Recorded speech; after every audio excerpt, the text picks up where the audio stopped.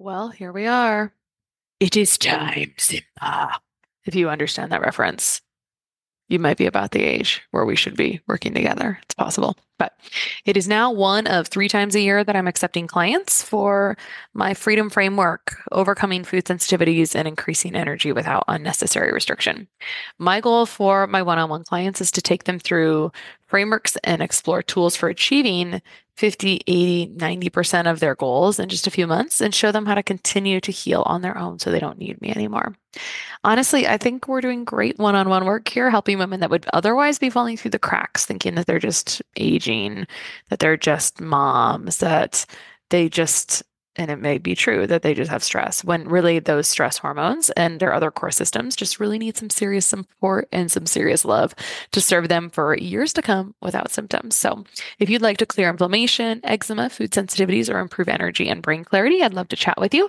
You can book a call with me at kristabigler.com/FSS, kristabigler.com/FSS, and that link will be in the show notes.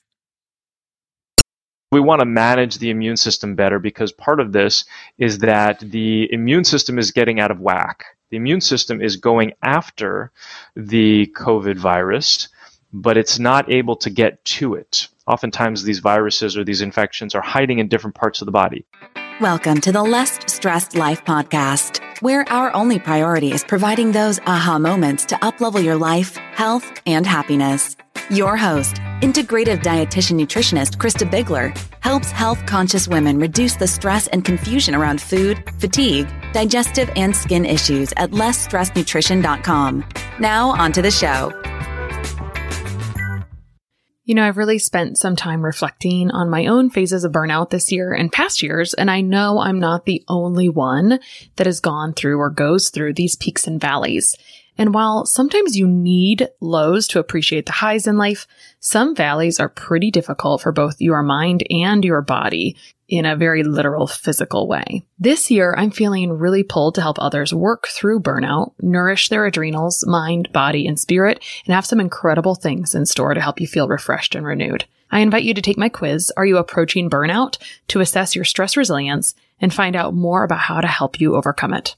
Go to kristabigler.com/burnout to take that quiz, and it'll also be in the show notes.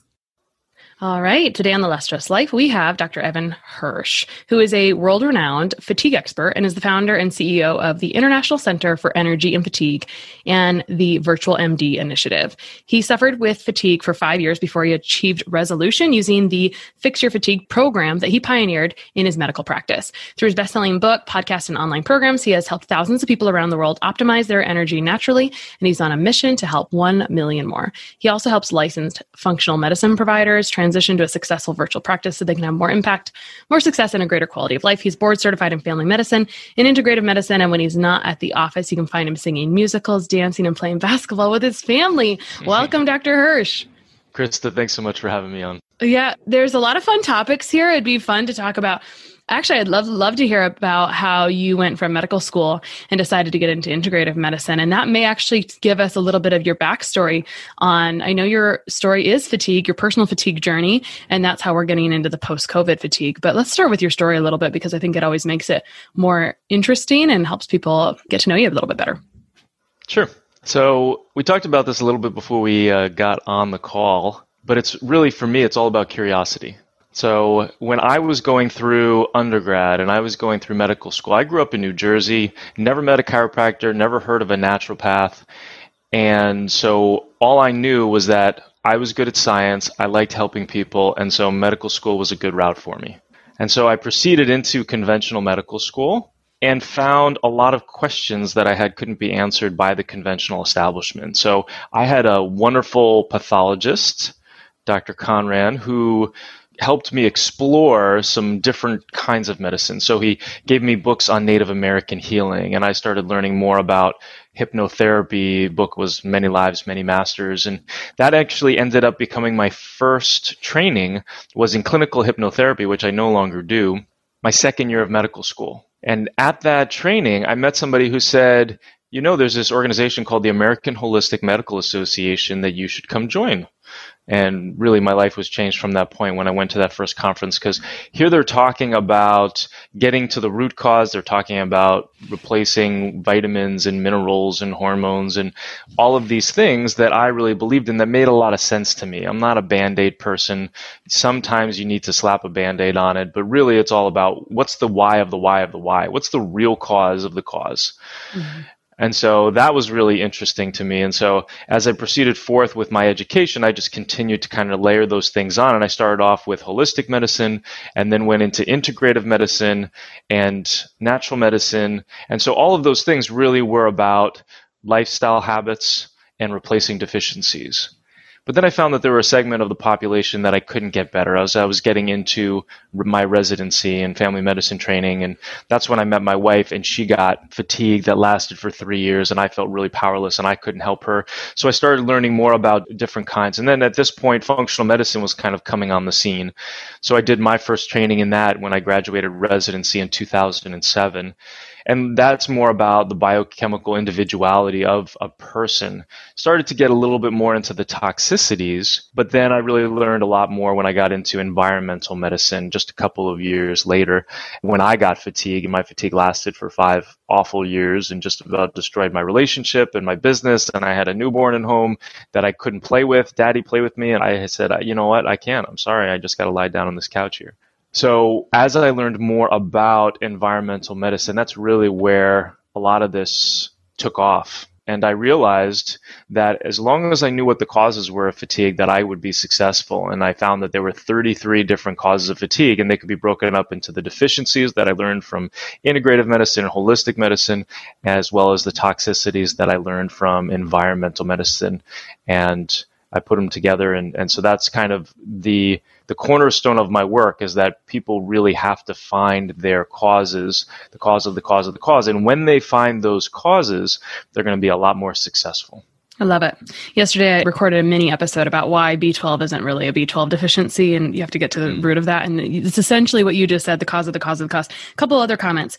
When I talk about being in integrative and functional medicine, what I have found on this podcast is a lot of healthcare providers, especially in my own profession, will reach out and say, I didn't realize that I was interested in integrative and functional medicine. I think it's what we all went to school in healthcare for, because we wanted to help root causes. That's what we thought we were getting into. That's what we wanted. So I think it's really what we wanted from the first place. And it's just, this is like literally the way to do it in our current society, is integrative and functional medicine. It's like, this is what we're looking, this is what we've always wanted, is this. And so, and actually, you're a man after my heart. I love deficiencies. I love patterns of deficiencies. I love what they infer, right? Because a deficiency isn't a deficiency. It's like what caused the deficiency, but it does give you, if you understand the patterns, it gives you a lot of data on what else can be going on. And I feel so strongly that we constantly, or we medicate deficiencies all the time, right? I mean, every time I look at deficiency lists or I work on someone's micronutrient deficiencies, I think, this is so sad that you would have been getting a prescription for these deficiencies. I'm wondering if you have felt that same way. Absolutely. And then the next step is, like you were talking about with B12, why do they have the deficiency? Because a lot of times it's from the toxicities, it's from the heavy metals or the chemicals or the molds or the infections that are using up the resources that end up giving somebody deficiency. So yes, I boost deficiencies in my program because it's an important part of the healing process, but in a sense, it's more of a natural Band-Aid, because generally when we get rid of the toxicities, then there's a lot less of replacement of those deficiencies that needs to happen. You bet. All right, let's get into today's topic, which is an arm off of regular fatigue. And as a comment, I think sometimes people don't always resonate with the word fatigue, but you think back to like, what does this feel like? You said, hey, I didn't feel like playing with my kids. I've thought back to, I don't have the energy to clean my house. Like I cannot do this, and I cannot. And it's interesting to look back at life and realize that we call them different things depending on our personality type, right? So we may not always say, yep, I'm fatigued in this way until it gets quite overt. But let's get into this post-COVID fatigue. How did you get interested in this topic? Was it something, when did this start to hit your practice, or you became really quite aware and you thought, okay, this is like a subsection I need to really dig into? Yeah, it was March, April, May. It was right around there, about a month in. And we're hearing about people getting COVID, but then all of a sudden there's people who are talking about it persisting. And so there's people who already had fatigue in my programs who start to comment about how they got COVID and they felt like their symptoms got better, but now 4 weeks later, all of a sudden they're getting resurgence and they're getting a bunch of weird other symptoms that we can go into that list in just a minute. But yeah, it's this persistence that we're seeing lasting longer than 4 weeks. Now, we don't have an official diagnosis yet per se about post-COVID syndrome or what are called long COVID or long haulers, but it's this process that we're seeing where regardless of what symptoms you have, and most of the time it's actually mild symptoms initially that end up going away and then coming back. And oftentimes the symptoms that you present with are not necessarily the symptoms that you have 4 months later. Usually people will talk about how the initial symptoms are better, but the new symptoms are worse. So it's this very interesting picture that we're still trying to figure out, and there's a number of theories that we can get into on why this is happening. Mm-hmm. All right, let's go through that symptom list. Just to recap, people have COVID, and then they maybe get better, or like maybe their symptoms disappear and then they kind of resurge. When is the exact time? I mean, I know you were talking about 4 weeks essentially, but what are some of the ways it starts to manifest? And like, what are the cycles? I'm sure they vary. And then let's go through some of those symptoms, because I've seen some kind of funny looking things out there with people I've known that have had COVID. And I saw someone who was in the hospital the other day. She said, yep, they just call this post-COVID aftermath. So let's talk about it. Yeah, so it's different for everybody, which is a bit of the challenge here, is that it seems like everybody has their own interesting conglomeration of symptoms, and that they have this timing is different for everybody. So that some people, their symptoms will go away for a period of time. Maybe it's 4 weeks, maybe it's 8 weeks, and then it comes back. Now, some of it seems to be triggered by exercise, which is why it seems like largely we're seeing people who got COVID, who were healthy and exercising and more robust, who end up getting the post-COVID syndrome. And a lot of times those are people who are exercising on a regular basis. And it seems like it's because the body is just at a bit of a precipice and all it needs is a really good push, a really good stressor. Now, we're not talking about like mental or emotional stress. We're talking about like a physical stressor. And exercise is a physical stressor, which we don't think about. There's something called hormesis, where actually when we stress the human organism, it bounces back in a better way. So this is, you're exercising and you're lifting weights and you're using a dumbbell on your right bicep and it's getting bigger because you're breaking it down, and through hormesis, it's building back bigger. Now, that almost sounds like a political slogan, then building back bigger, right?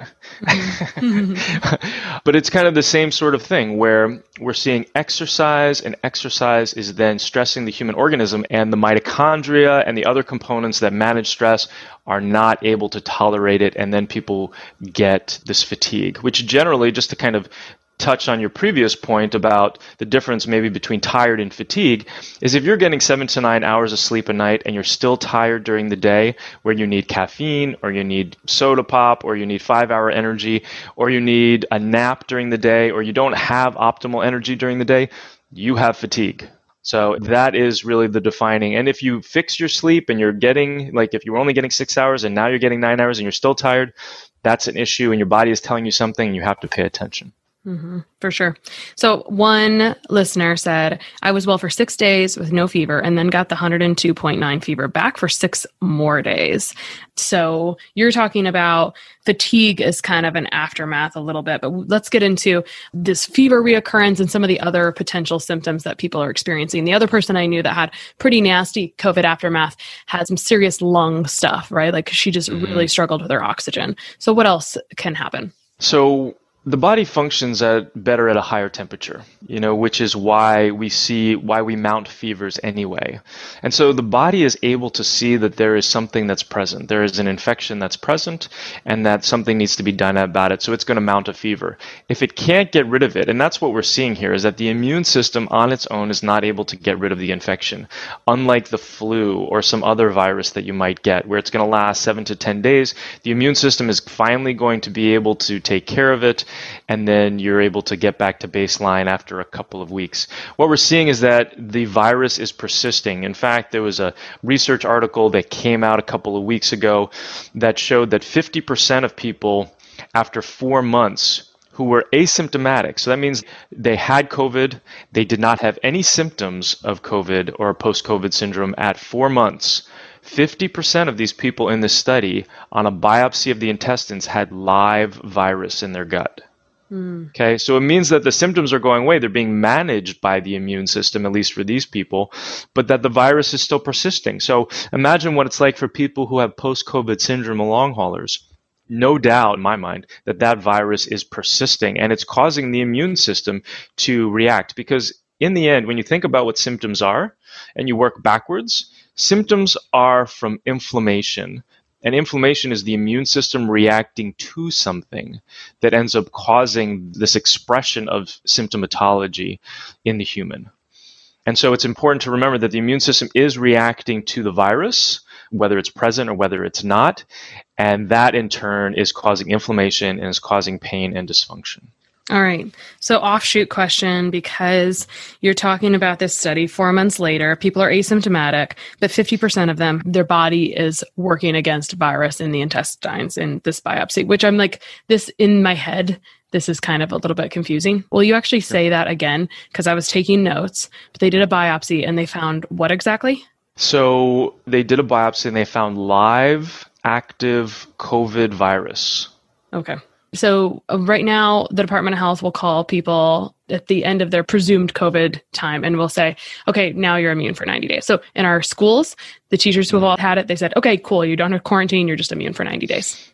Yeah, there was a recent study that came out from the military where they had done several different quarantines, like a 2-week quarantine at home, and then they came on base and they did a 2-week quarantine, and then they took these recruits through basic training, and they still ended up with a high percentage of people who had COVID. So I think the immunity is not true. I think that such a high percentage of these people who are asymptomatic have the live virus, that the immune system is not working the way that we previously understood, and all bets are off, and we can't say that people have this 90-day immunity after they have it anymore. All right, let me ask you about this concept. I've also heard this. For people walking around that are asymptomatic, that have very small amounts of virus, someone has likened it to, that's like a human vaccine walking around, like very small fragments of virus in the asymptomatic person. What do you think about this comment?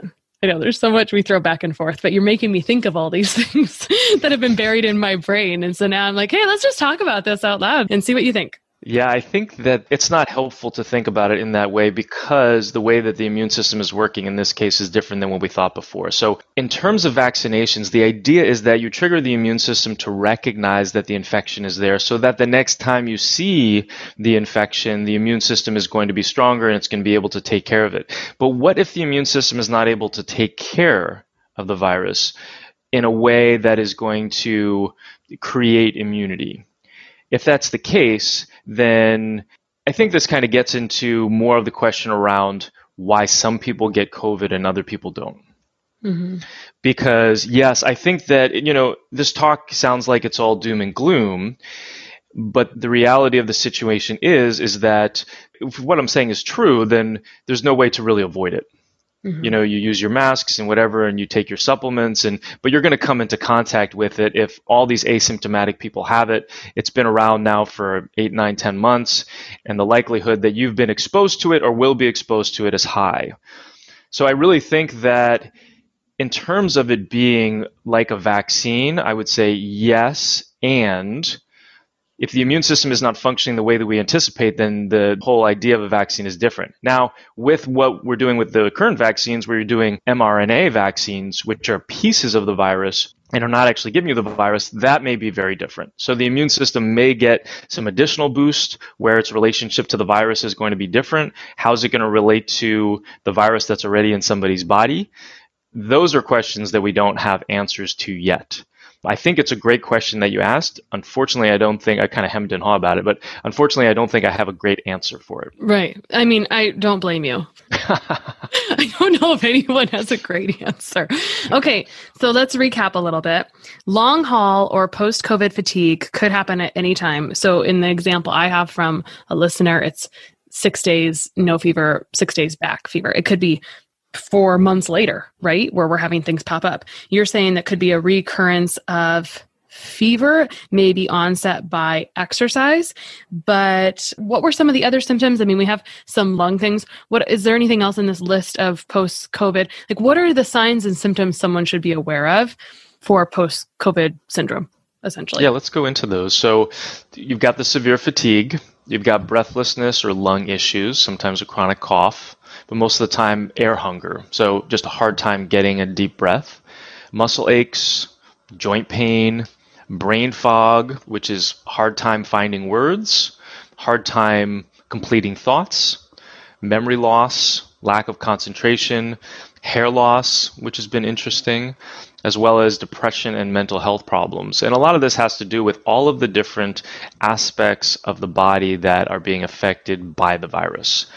Now, sometimes people will start off with just like a little bit of a fever or an increase in temperature, headache, and shortness of breath.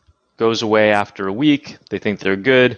And then a month later, all of a sudden, they'll get other issues: fatigue, brain fog, muscle aches, sleep problems. And that's kind of when the post-COVID syndrome or the long haulers would start. Got it. So I think it's important to note that in this list, severe fatigue, breathlessness, air hunger, muscle aches, brain fog, memory loss, hair loss, depression, mental health, of course, symptoms overlap for other problems. So sometimes we can get some anxiety from symptoms that may or may not be really, it's hard to kind of know unless maybe you have, I guess, when do you know it's post-COVID versus something else? I guess you dig in general, but I just want to make that point because sometimes I will review a symptom list of a problem with someone. I'll say, hey, like, let's slow down because this actually overlaps a lot, right? And so when we have a long list of symptoms, sometimes people are like, oh my gosh, it's reading my brain. But like, is it, or is it two of the whatever? I suppose it just depends on the context. Yeah, it's really about the chronology. I'm a big chronology guy. I need to know when it happened, what was happening around that time, before and after, what was the progression. But generally, it's going to be this picture where you're going to have a virus. You know, any sort of virus that somebody's had since March can possibly be COVID. So I'm thinking about that. And then I'm thinking about the fact, I mean, there are very few viruses that are going to go away and then come back with these symptoms. So that's just kind of the timing that you're looking at, is having a couple of symptoms of a virus. Maybe they're weird symptoms that aren't typically associated with a virus or for that individual. They go away and then they come back. Now, there are some people where they don't go away and they just persist and they just keep getting worse and they keep rotating through symptoms where, you know, now they have pain on the bottom of the feet. Now they can't sleep, you know, so it's a lot of weird, quote unquote, symptoms that are looking more like, interestingly, like Lyme and some of the Lyme type infections that we deal with that, you know, there's also this question about whether or not COVID is unmasking some of these, or if it's breaking up biofilm and it's letting out some of these other infections that we see. So, you know, these are just questions that I have that are still up in the air, but that's generally what we see. Right. Yeah. It's good to be curious and ask the questions. And that would be my question as well, is when you have something that sounds crazy and severe, what is it unmasking, or what else is underneath the surface? For example, I kind of have a couple ongoing text chains going with some people that have had some COVID history or whatnot, you know, getting questions for you today. And so I have one woman who said she saw a woman's husband recover and then later was in, not that I want to be fearful here, was in congestive heart failure because his cardiac tissue had been compromised through this process. So is there something else? We don't know, but is there something else underlying there, you know, or is this something that we commonly see? I don't know if this is common to see this or not. So, yeah, this is unfortunately some more bad news, but some of the latest studies on organ damage are showing that I think it was like 80 to 90% of people who had COVID and got better. So these are still asymptomatic people. And I think it was like 4 or 5 months later, they checked their organ levels and they did it with electron microscope. It wasn't just like a CT scan or an MRI or blood testing, because those were all normal. But when they looked at the electron microscope, they were able to see an increase in damage. And we do know that the heart muscle, whether it's pericarditis, which is outside the heart, or carditis, which is an infection or inflammation of the heart tissue itself, or heart muscle itself, can be caused by a number of these different infections, whether it's COVID or whether it's some of these Lyme type infections that might be unearthed during this process. And I can go into a little bit more of that. That might kind of help show some of the crossover as well. Yeah, you can go into that. And then I also want to be optimistic. My first question is, in an optimistic part, the body is always trying to protect and regenerate itself to some extent. And the first thing I go to, because I like to oversimplify things in my head, and I think, well, can we help counteract if damage is pretty much imminent, which in theory, our lives and the way we live can be damaging to our body as well. Right. So I think this applies to regardless if you have COVID or not. Can't we be supporting our mitochondria, or basically what makes up the cells and helps with regeneration of energy? Like in theory, right? Is that a possibility? Yes. I mean, isn't that kind of like it goes back to, hey, how strong is your mitochondria? Which, by the way, if you have chronic stress that's unresolved, I feel like that's one of the biggest red flags for me as for compromised mitochondria. That and age, which goes back to risk factors for COVID in general, because mitochondria decreases with age. Yeah, thoughts on that? I agree. And I'm an eternal optimist, and I totally believe that this is treatable. And what I've seen, it's just we're not looking at the right things, and we can kind of dive into treatment a little bit more in a bit. But yes, you're absolutely right about mitochondria. There was some of the research that I was just listening to yesterday that was looking at how the virus is affecting NAD+ and some of the other components of mitochondria, and how it's using up certain enzymes that are requiring then different shunting to happen, where now you have to recruit L-tryptophan in order to make energy, which is a really poor use of resources, and consequently then people are getting more depressed because they don't have tryptophan, then creating their serotonin. So I definitely believe that all the studies that we're looking at that I'm talking about that are frankly quite depressing about the prognosis of all this really are in the conventional model. These people aren't taking vitamin D. They're not taking zinc. They're not taking niacin or niacinamide. They're not taking some of the natural anti-inflammatories. They're actually not treating the virus. It's wait and see, except for if you're uber rich or in the presidency where you can get some of these IVs that are like immunoglobulins. But you can do that from a more natural perspective by taking immunoglobulins, by taking antivirals that are herb-based that were actually shown to be helpful against SARS-1. The likelihood that that's going to help in SARS-2, and that's what we're seeing. The folks who are going through my programs who had COVID are not having issues with COVID anymore because of what we're doing from a natural perspective to treat those things. So we do have to make sure that we take this research that I'm quoting with a grain of salt, because that is in the conventional paradigm. So if people are interested in going more natural, they're going to be a lot more successful. Immunoglobulins are my supplement spirit animal. I do love them quite a bit. If I was on a deserted island, I would want immunoglobulins. So that leads into another listener question, which is, the IFM has quite a list on supplements supportive of COVID. So I think we should talk about this with context of you can't just go take all these things, but you alluded to it right there in your last comments that these things are supportive, and how are they supportive? And that's what I'd like to do. So maybe we want to talk about a few things and how they're supportive. And just a side note, because everyone wants to rant about COVID stuff because we're all subject to all the things for the whole year. I'm like, this is what gets me. I'm like, why can't we do drive-through vitamin D testing as well as drive-through COVID testing? This would be a good use of resources if we could do drive-through vitamin D testing and rant. Okay. Let's talk about a few supportive things and the mechanisms of how they're supportive, if you don't mind. I think that would be so fun. Well, and I think in order to look at treatment or recommendations like that, we have to look at what's actually happening from the virus, right? So we want to make sure that we're targeting the consequences of the virus appropriately. So I would say the first thing is going to be damage to the mitochondria. So the mitochondria is present in every single cell in the body except for red blood cells. It produces 70 to 80% of our energy, as you know. And it's going to get damaged by the virus. Now, part of that is damage to the mitochondrial DNA, and part of that is actually using up different components of it. So one of the things that we can do, and granted this is a Band-Aid, is we can start replacing some of that. So with the NAD+ deficiency theory, which is part of that whole mitochondrial picture, is giving NAD, or NADH, or nicotinic acid, or niacin, but you have to be aware of the flush with the niacin. But all of those things are basically taking the raw resources, any sort of good mitochondrial product that people take, and the one that I recommend is called ATP 360 by Research Nutritionals, has a combination of these things. These are raw materials that the mitochondria needs in order to improve its function, as well as increase the number of mitochondria, because that's generally what's happening, is that you're getting a decrease in number, and then you're also getting a problem with the function. So that's some of those components, D-ribose and CoQ10 and acetyl L-carnitine and the NAD. Those are all, and then some phospholipids to get through the mitochondrial membrane. So those are all components that can be really supportive in boosting the mitochondria. So that's one of the things that people can do right away.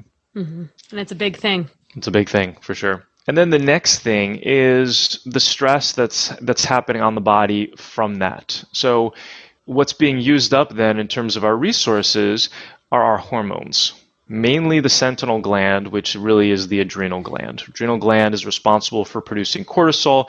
Cortisol is the main stress hormone. This is why some people who are having lung issues or post-COVID issues are getting steroids. They're getting steroid packs, which are basically just glorified cortisol. Cortisol times 1,000 is prednisone, essentially. Mm-hmm. And so what this is doing is it's managing the inflammation.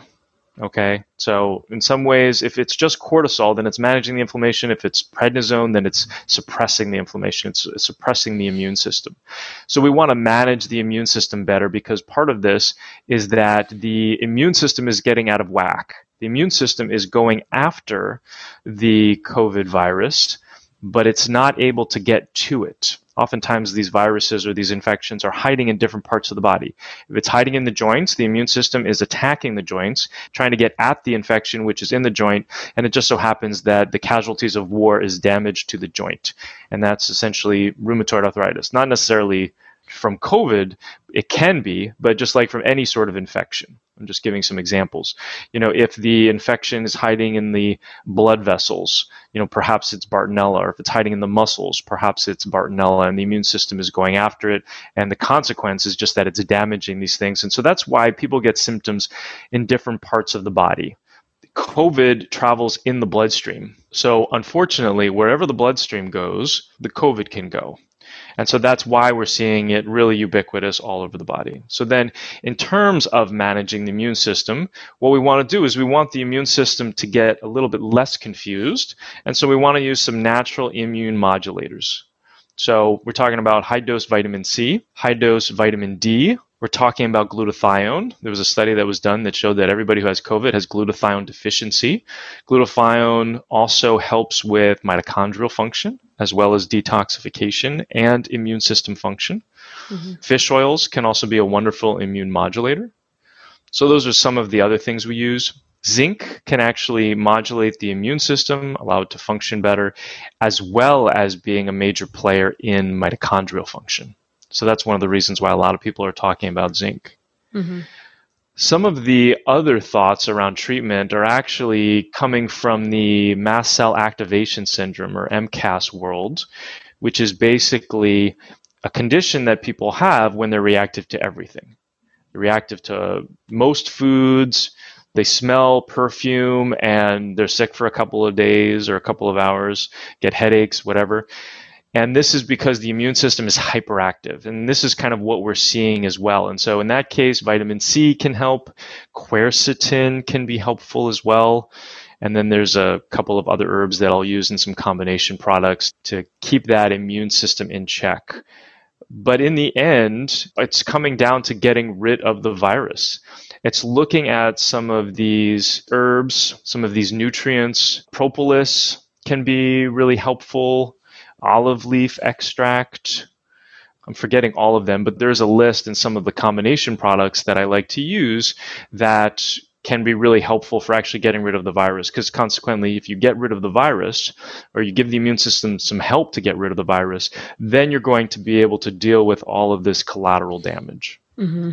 Yeah, mast cell stuff is really frightening for the person living with it, right? Because it's pretty hard to be. I have an episode called The Girl Who Was Allergic to Everything, and it really goes over that a little bit.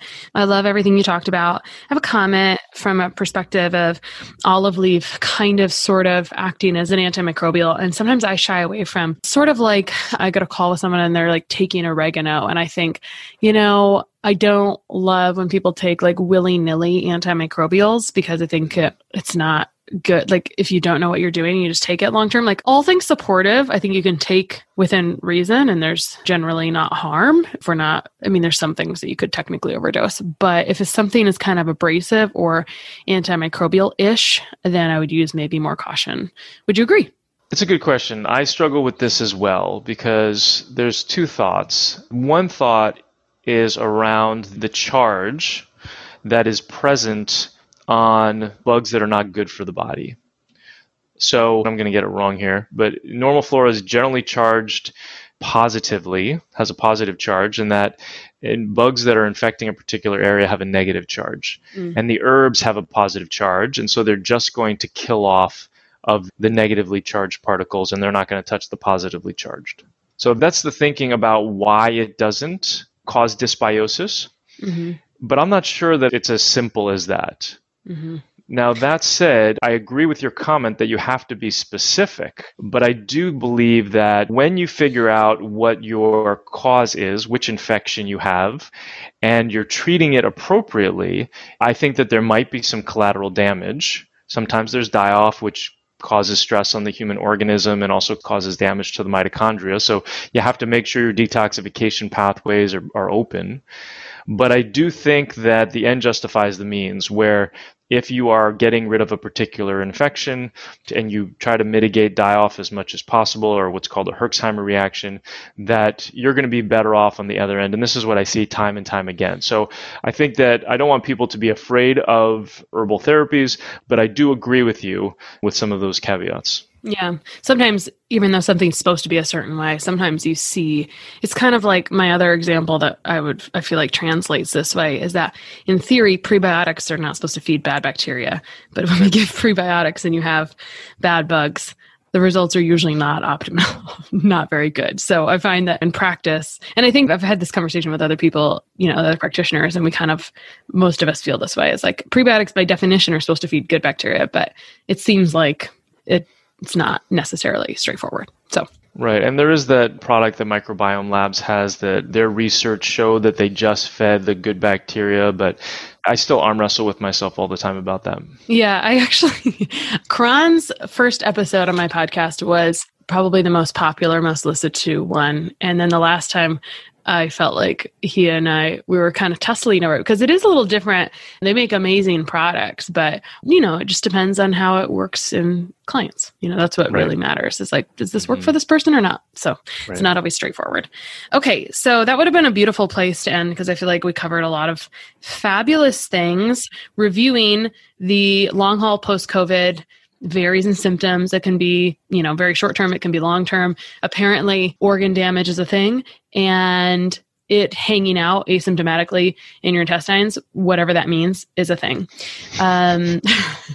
So can we mention maybe what percentage of people who have had COVID progress to post-COVID fatigue? And then I also wonder, and you may not be able to answer this question, is there even, what is the utility of getting a COVID vaccine if you've already had COVID? Does it help? Because in theory, if the vaccine is helping your immune system recognize it, doesn't your immune system already recognize it? Just thinking out loud. That's all. Just curious. Yeah, that's a good question. I think I'll start with that one.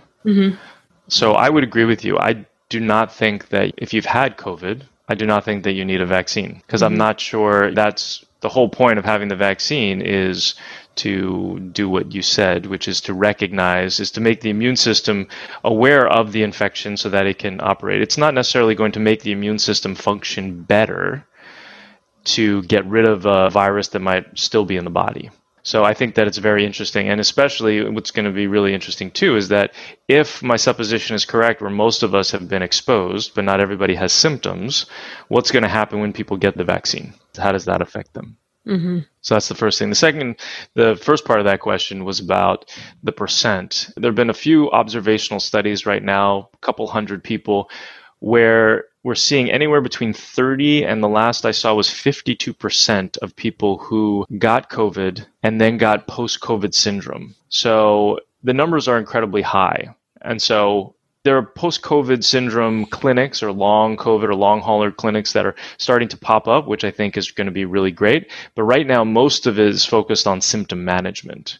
Mm-hmm. And I'm really hoping that we can develop that it's going to be a big enough issue. I mean, the beauty of all this is really about how much, hopefully, this will bring to the ME/CFS community. So people who've got myalgic encephalitis and chronic fatigue syndrome, because those people have been dismissed for years, and there's so much focus right now on this infection that's causing very similar symptoms. So I'm really hoping that a lot of this ends up crossing over and we get some really good tools and we get some really good protocols in order to get rid of the infection and get a better understanding that we can then also apply to the chronic fatigue community and get more awareness around that. Yeah, I would agree. Good to be optimistic.